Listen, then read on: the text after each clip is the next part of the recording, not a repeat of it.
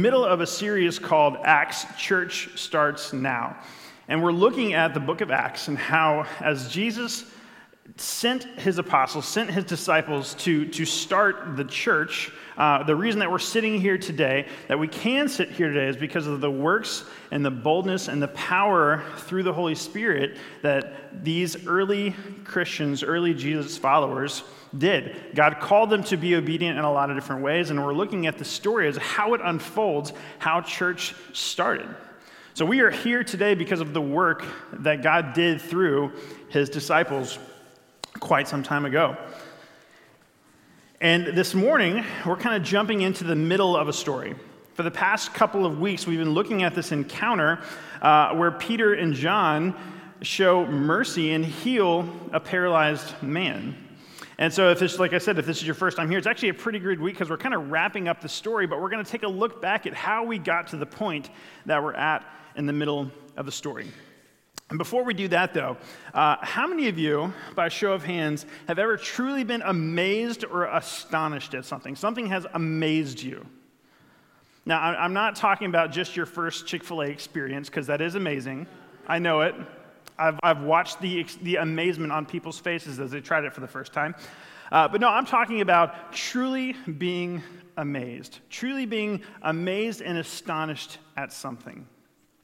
And I wanted to even to make sure I had the definition right, because I feel like our culture just does not use these words correctly. Like you drink a milkshake, you're like, wow, this is amazing. It's not. It tastes good, but it's not amazing.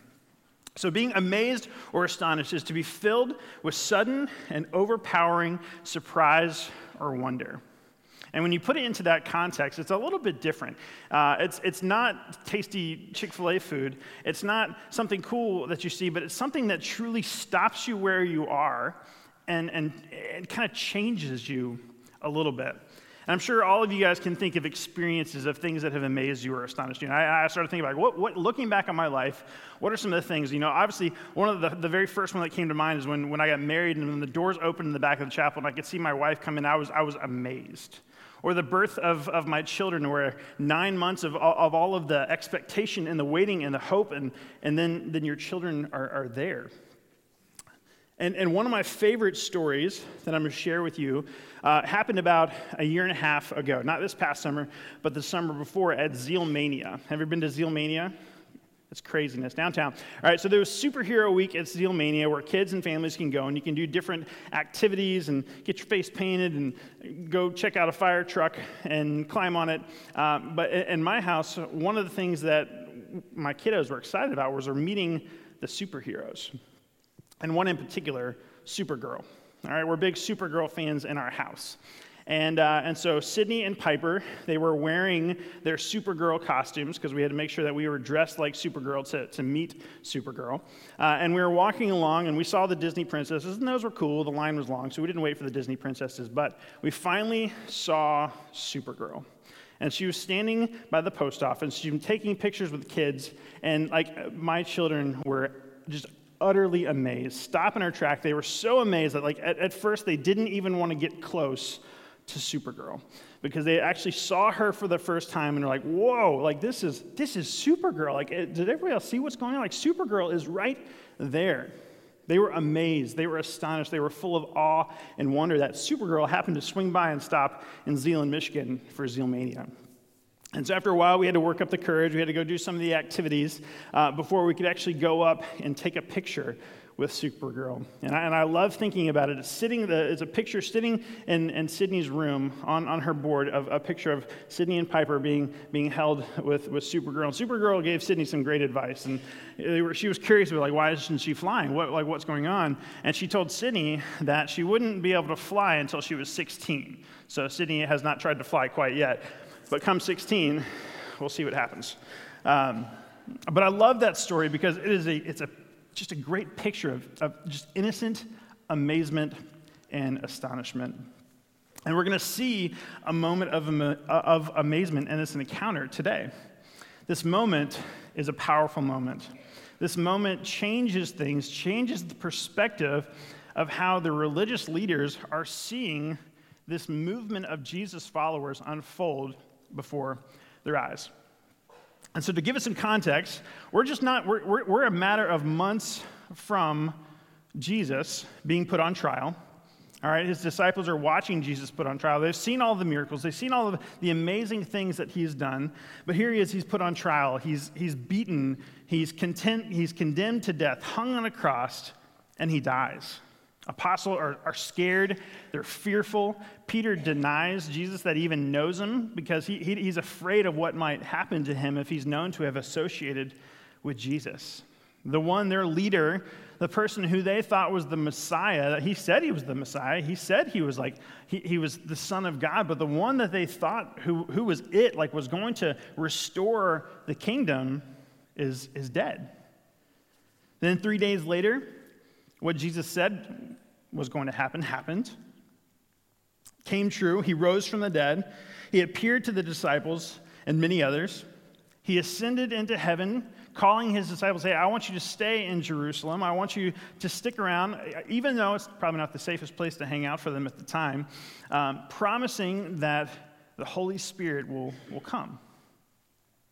Then in Acts 2, you kind of see at the beginning of Acts is where they're sticking around in Jerusalem and they're praying and they're figuring out what they're supposed to do. They have 11, they need 12, so they cast lots and they get this new guy. And then people are kind of still unsure of well, what do we do? And then the Holy Spirit comes at Pentecost.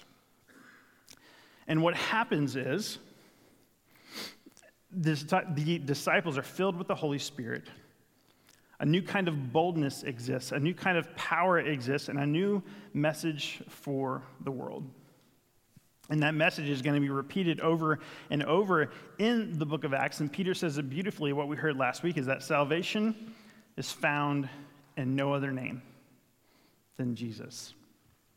And so we're jumping into the middle of the story. If you're with me, we're gonna kind of start all the way back. We're going to go back towards the beginning of chapter 3. As we kind of jump into this encounter. Now, I love a good movie. I've told you guys that before. I love a good story. I love the drama. I like when things are just kind of working towards just a great moment in the movie. Maybe it's something, it overcomes something that's fearful or hard, or like the underdog story of a team winning. This is an incredible drama. If anybody who ever says the Bible is boring, they've just not read it right. Because this story, I would love to watch this movie. Because what we see is this incredible story of two ordinary guys who spent time with Jesus going into the lion's den and poking him. And I love it. It's this beautiful picture of boldness that exists. And now we know Peter. We've looked at Peter when we studied 1 Peter, when we studied in the past few weeks. Peter, he's not afraid to share what's on his mind. And one of the things I've noticed about Peter is his wisdom has grown since receiving the Holy Spirit, which is a good thing. But sometimes Peter would say things, you're like, Peter, what are you doing? But Peter's boldness grows because of the Holy Spirit. And so back to the beginning, Peter and John are going to the temple. They're walking up to go pray, as a good Jew would do, early on in the afternoon. And they see this man who had been lame from birth. And most of the other people are walking by. They're leaving him be. They're saying, I can't touch him because he's unclean. I don't want to be around him. Even the religious leaders and the Pharisees, they were like, no, we can't him. Peter and John walk up, and they show mercy to this man.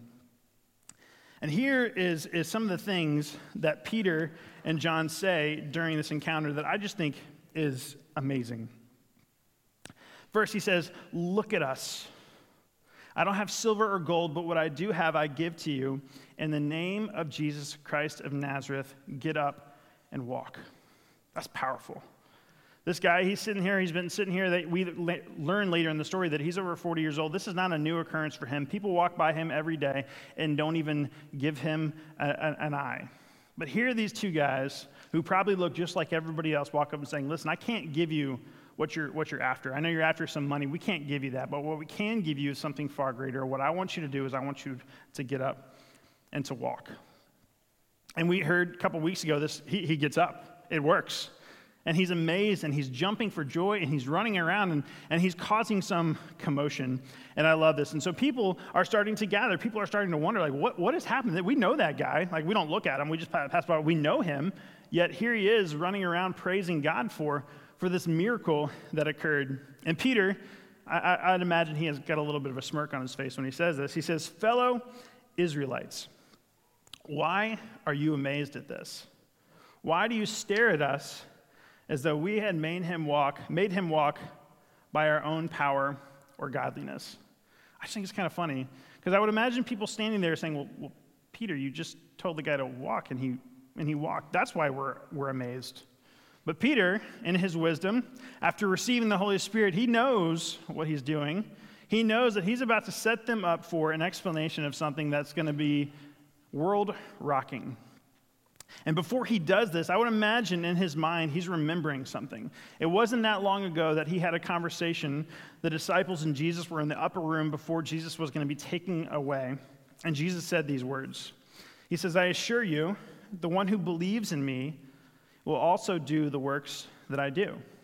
And he will do even greater works than these, because I am going to the Father. Whatever you ask in my name, I will do it, so that the Father may be glorified in the Son. If you ask me anything in my name, I will do it." So here Peter, he asks this question, like, hey, why are you looking at me like I'm the one who did it? I'm about to tell you who did it. I'm about to tell you where the glory belongs in this situation. I'm about to show you what all this means. And he goes into it. He says, "The God of Abraham, Isaac, and Jacob, the God of our ancestors." So they're in the temple. He's saying, hey, you guys are good Jews. You know these people. You know who I'm talking about. That God, that is the God who gets the glory, has glorified his servant Jesus, whom you handed over and denied before Pilate, though he had had decided to release him. You denied the holy and righteous one and asked to have a murderer released to you. You killed the source of life, whom God raised from the dead. We are witnesses of that. By faith in his name has made this man strong, whom you see and know. So the faith that comes through Jesus has given him this perfect health in front of you all. And I love it. I love it. This picture, I just imagine, like if anybody were to kind of be in the audience, it would just be an incredible thing to watch. To see this man go from broken to healed and realize as they're standing in the temple, these two ordinary guys, these are not Pharisees, these are not rabbis, these are not people who've spent time following rabbis or learned. These look just like everybody else, but here they are speaking and saying, listen, Jesus, whom you guys got it wrong, he is the one who gets the glory. The power comes from him. And of course, as you can imagine, standing in the temple, the religious leaders hear the commotion. They hear what's going on. They maybe even overhear some of the words that Peter and John are saying, and they're a little frustrated. They're like, whoa, we can't have this in here. We can't have these people going around saying something other than what we teach them. And so the religious leaders, they capture them. They arrest him. And of course, they bring this healed guy with them, because you see later in the story, he's standing right next to them. And then they get into the Sanhedrin. The religious leaders are there. I think it's pretty funny. They mention a couple of names. It says, the next day, the rulers, the elders, and scribes assembled in Jerusalem with Annas the high priest, Caiaphas, John Alexander, and all the members of the high priestly family. So Annas and Caiaphas are not unfamiliar with this story. In fact, these two names are even mentioned in the trial of Jesus. And so they're standing before guys that they know have hung out with Jesus, know have spent time with Jesus while he was doing his ministry. They are right there with them, putting these two guys on trial. And then they ask this question: by what power or in what name have you done this? Now, a little pop quiz for you. Knowing the story, right, knowing just what he said, what's the one-word Sunday school answer that Peter and John could have gave? Jesus. What is it? Jesus, right? That would have been correct. If nobody was paying attention, just perked up, Jesus, they would have been correct. But Peter and John didn't say just Jesus. And I think it's pretty fascinating what they say. It picks up in verse 8, chapter 12. And he says, rulers of the people and elders, if we are being examined today about a good deed done to a disabled man, by what means he was healed, let it be known to all of you and to all the people of Israel that by the name of Jesus Christ of Nazareth, whom you crucified and whom God raised from the dead. By him, this man is standing here before you healthy. This Jesus, the stone rejected by you builders, which has become the cornerstone. There is salvation in no one else, for there is no other name under heaven given to people by which we must be saved. So Peter didn't just stick with the one-word Sunday school answer. He went in and he poked the lion a little bit.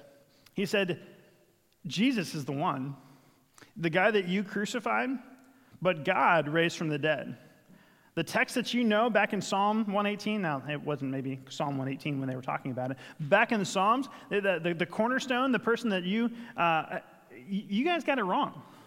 You think you know your religious text, you think you know the law and the prophets, but you guys got it wrong, and here is the truth, that there is no other name under heaven given to people by which we must be saved. Salvation is found in Jesus alone.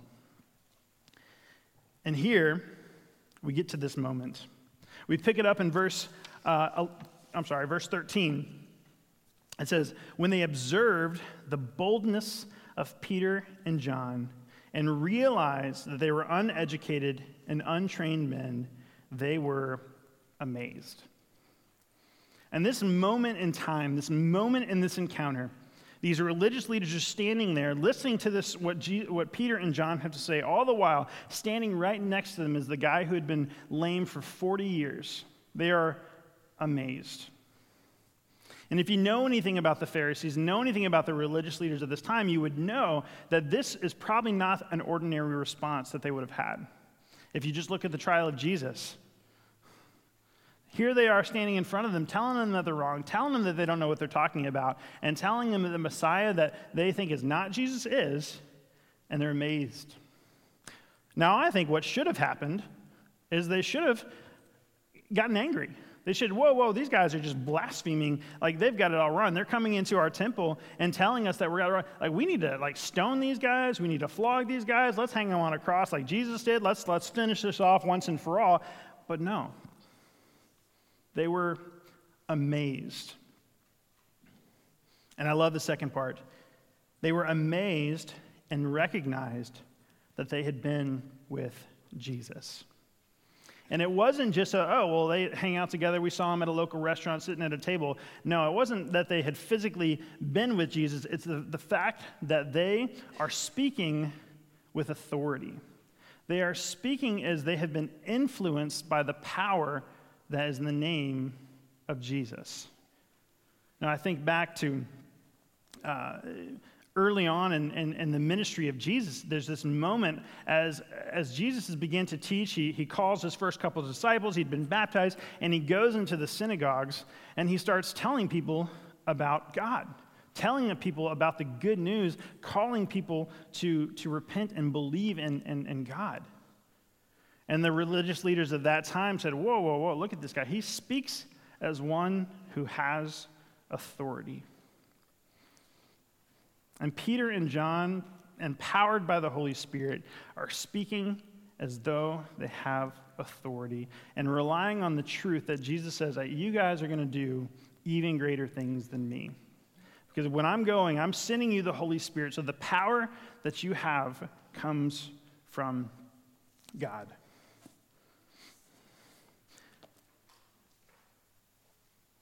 Peter and John, in this moment, have a boldness that comes from confidence about their message and empowerment by the Holy Spirit. Confidence in their message and empowerment by the Holy Spirit. I mean, think about it. How can you blame these guys knowing what they've seen, knowing what they've experienced? Not too long ago, this past Thursday, if I get my days correct. Yes, Thursday, I went to go speak at Zeeland Christian's Chapel. And it was a ton of fun. They were a lively bunch, and I loved it. And I even looked at the story where Jesus walks on the water. Because the theme that they have going on during their chapel this year is being anchored in Christ. And we looked at this story of the disciples going from Jesus feeding 5,000 people with just a couple fish and loaves, then going and walking on top of the water and ceasing the wind and the waves as they watch. And I love Peter in this story. Peter, this is pre-Holy Spirit Peter. He's like, well, Jesus is walking on the water. I want to do it too. And he says, well, Jesus, hey, if you call me out to you, I can do it. So call me out. I want to come. And he comes. And Peter gets out, and the waves and the winds are going, and it kind of gets a little bit more than he can handle. And he gets out there, and he starts to have fear, starts to be afraid that maybe Jesus isn't who he says he is. Maybe he can't control these waves. Maybe I'm going to sink, and this is going to be it for me, and I should have stayed in the boat with the other guys. But no. Jesus reaches out to him and says, hey, you can trust me. He says, you have little faith. Why did you doubt?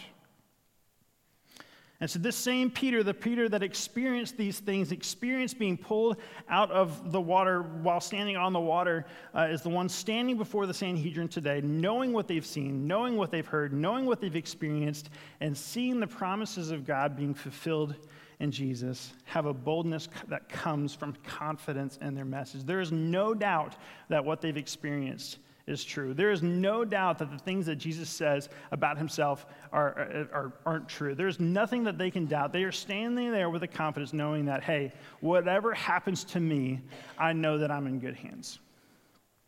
That's a pretty powerful place to be. There's not many places in life that we can have that confidence, but here Peter and John do. So what is the response of the religious leaders? Obviously, they were amazed. They were astonished, as it says in some of the versions that you were looking at. I would venture to say there's probably a lot of confusion.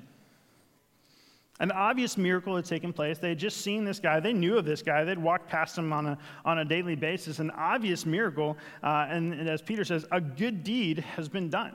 This man was lame, and now he's not. And they can't deny it.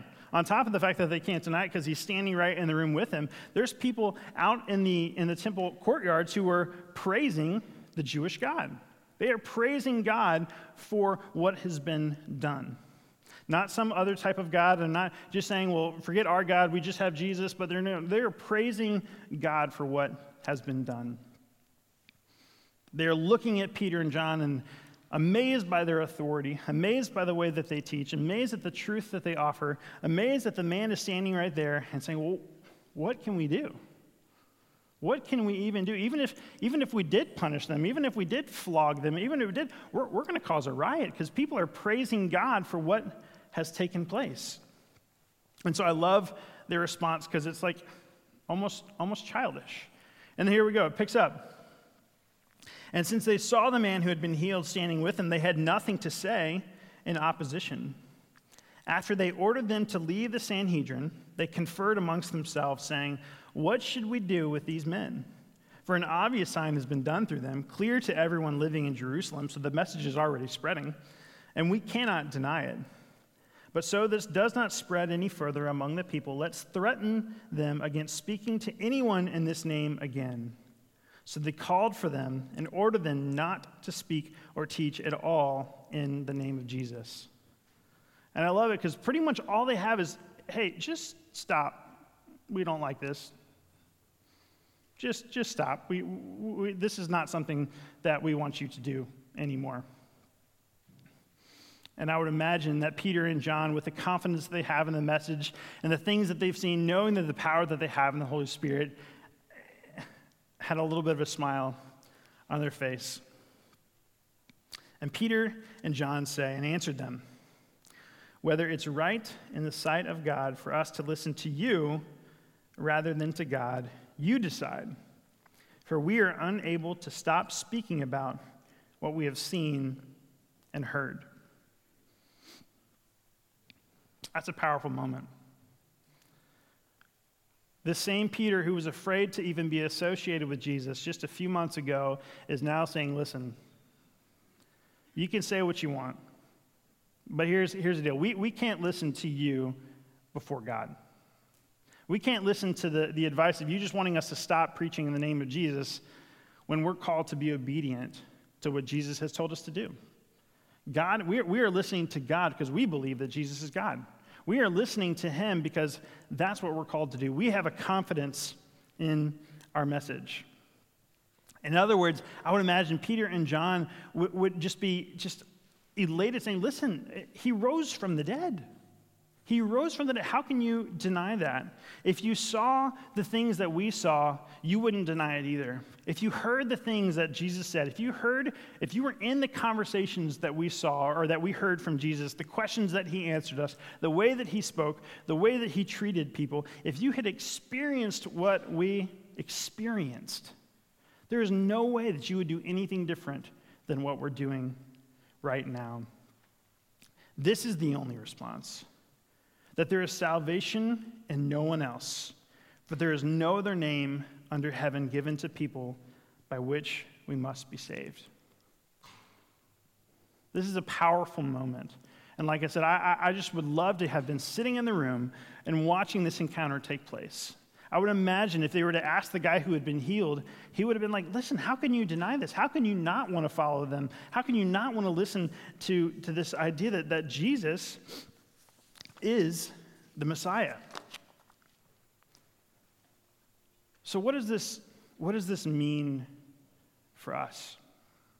When we look at this story and we see this example of this incredible encounter of Jesus' power being displayed through Peter and John, healing a man, going before these religious leaders of the time, what does it mean for us? Well, I think there's a simple answer. The simple answer is that there is salvation in no one else, for there is no other name under heaven given to people by which we must be saved. But I think we can take it even further. That same power that Peter and John have, that they received at Pentecost, is the same power that we have today.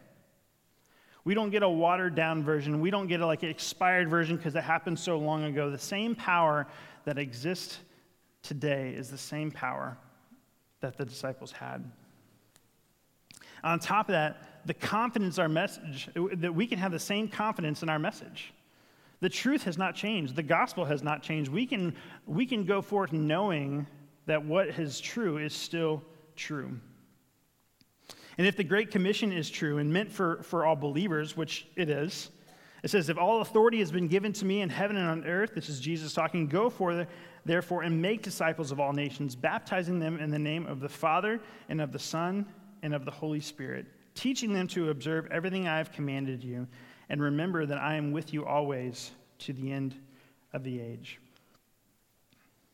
If that's true, and our message is true, that the gospel is true, that we have been changed by God's power and changed because of the resurrection, if all of that is true, and we've received the Holy Spirit, if that's true, we can have the same boldness and the same courage, and we can go into the places that God is calling us, knowing that we are protected, knowing that the hand is ready to be there, knowing that we are not alone. We see over and over again in Scripture, as God commands his people to do things, he calls them to places. He says, I want you to do this, but I'm with you. I want you to go and tell these people about this, but I'm with you. Hey, what you're going to experience is going to be hard, but I'm with you. This same encounter is no different. As Peter and John are standing before the Sanhedrin, they know that God is with them. They know that God is a God who keeps his promises. And so what does this look like in your life? It means there's going to be people in your life that maybe God calls you to go have a conversation with. Maybe there's conflict in your life that God is calling you to go and treat in a God-honoring, biblical way. Maybe there's a relationship that needs help. Maybe marriage is hard. Maybe family situations are difficult. Or maybe God is calling you to open the door and just say, God, what would you have me do? And I believe that our response is to be obedient. As we continue in the story in the next couple of weeks as we unfold, we're going to see some pretty amazing things happen. We're going to see people gathered in prayer praising God for the protection of Peter and John. We're going to see religious leaders saying, listen, if this is from God, we can't stop this. We're going to see some pretty amazing things, but what I want us to walk away with today is that there is power in the name of Jesus. You see it over and over again. There is power in the name of Jesus. We can have confidence in our message. of the gospel because we have the power of the Holy Spirit in us. And lastly, we are not alone. We have our Heavenly Father with us. We have our brothers and sisters in Christ with us. One of the things that I keep learning and experiencing in our community group is that we have each other. We can pray with one another. We can share joys with one another. We can share hardships with one another. We can share everything about what's going on in our life, knowing that we have people who care about us and loving us in that room. And we've only been meeting 3 times, 4 times? I don't know. But I'm seeing this incredible picture of what community is supposed to look like. That we are not alone. That God has provided exactly what we need and who we need in our life to accomplish the things that He's called us to do. So where in your life are you going to be obedient to God's calling? Where in your life are you going to rely on the confidence of the message of the gospel? Where in your life are you going to rely on the Holy Spirit in you that you have right now? Let's pray together. Lord, we thank you that you are good. We thank you that you are faithful. We thank you that even when things are hard or when things seem just unbearable or things seem so difficult that we cannot handle them on our own, we know that we are not alone and that you are with us, God. I pray for a lifestyle, a way of living that relies on the gospel, that relies on the confidence that we have, knowing that we have seen and heard amazing things, seen and heard life change. I pray as we walk away here that we would walk away with a boldness and a courage that comes from knowing that you are good and faithful and keep your promises. Give us the hearts to be obedient. Give us the hearts to love others more than fear awkward situations, to serve others more than try to serve ourselves. And we pray this in your Son's name. Amen.